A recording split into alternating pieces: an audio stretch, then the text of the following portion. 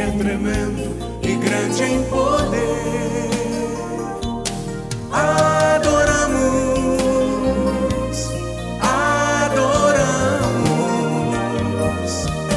exaltamos o Rei que em breve virá nos levar. Anunciamos a volta de Cristo, que venceu e que vivo está. Com sua glória nas nuvens virá pra reinar. Declaramos que hoje aguardamos, ansiosos o dia final, quando todos diante do Rei estarão. Adoramos, adoramos, exaltamos o Rei que é tremendo e grande em poder.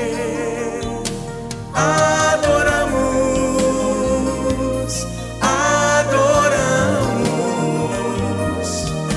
exaltamos o Rei que em breve virá nos levar.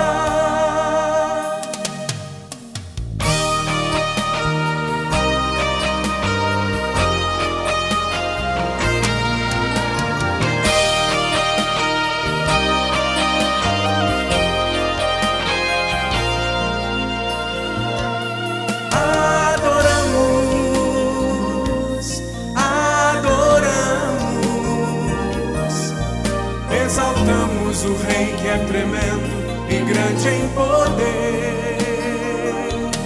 Adoramos, adoramos,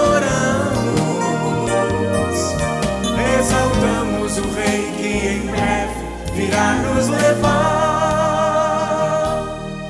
Anunciamos a volta de Cristo, que venceu e que vivo está. Com sua glória nas nuvens virá pra reinar. Declaramos que hoje aguardamos, ansiosos o dia final, quando todos diante do Rei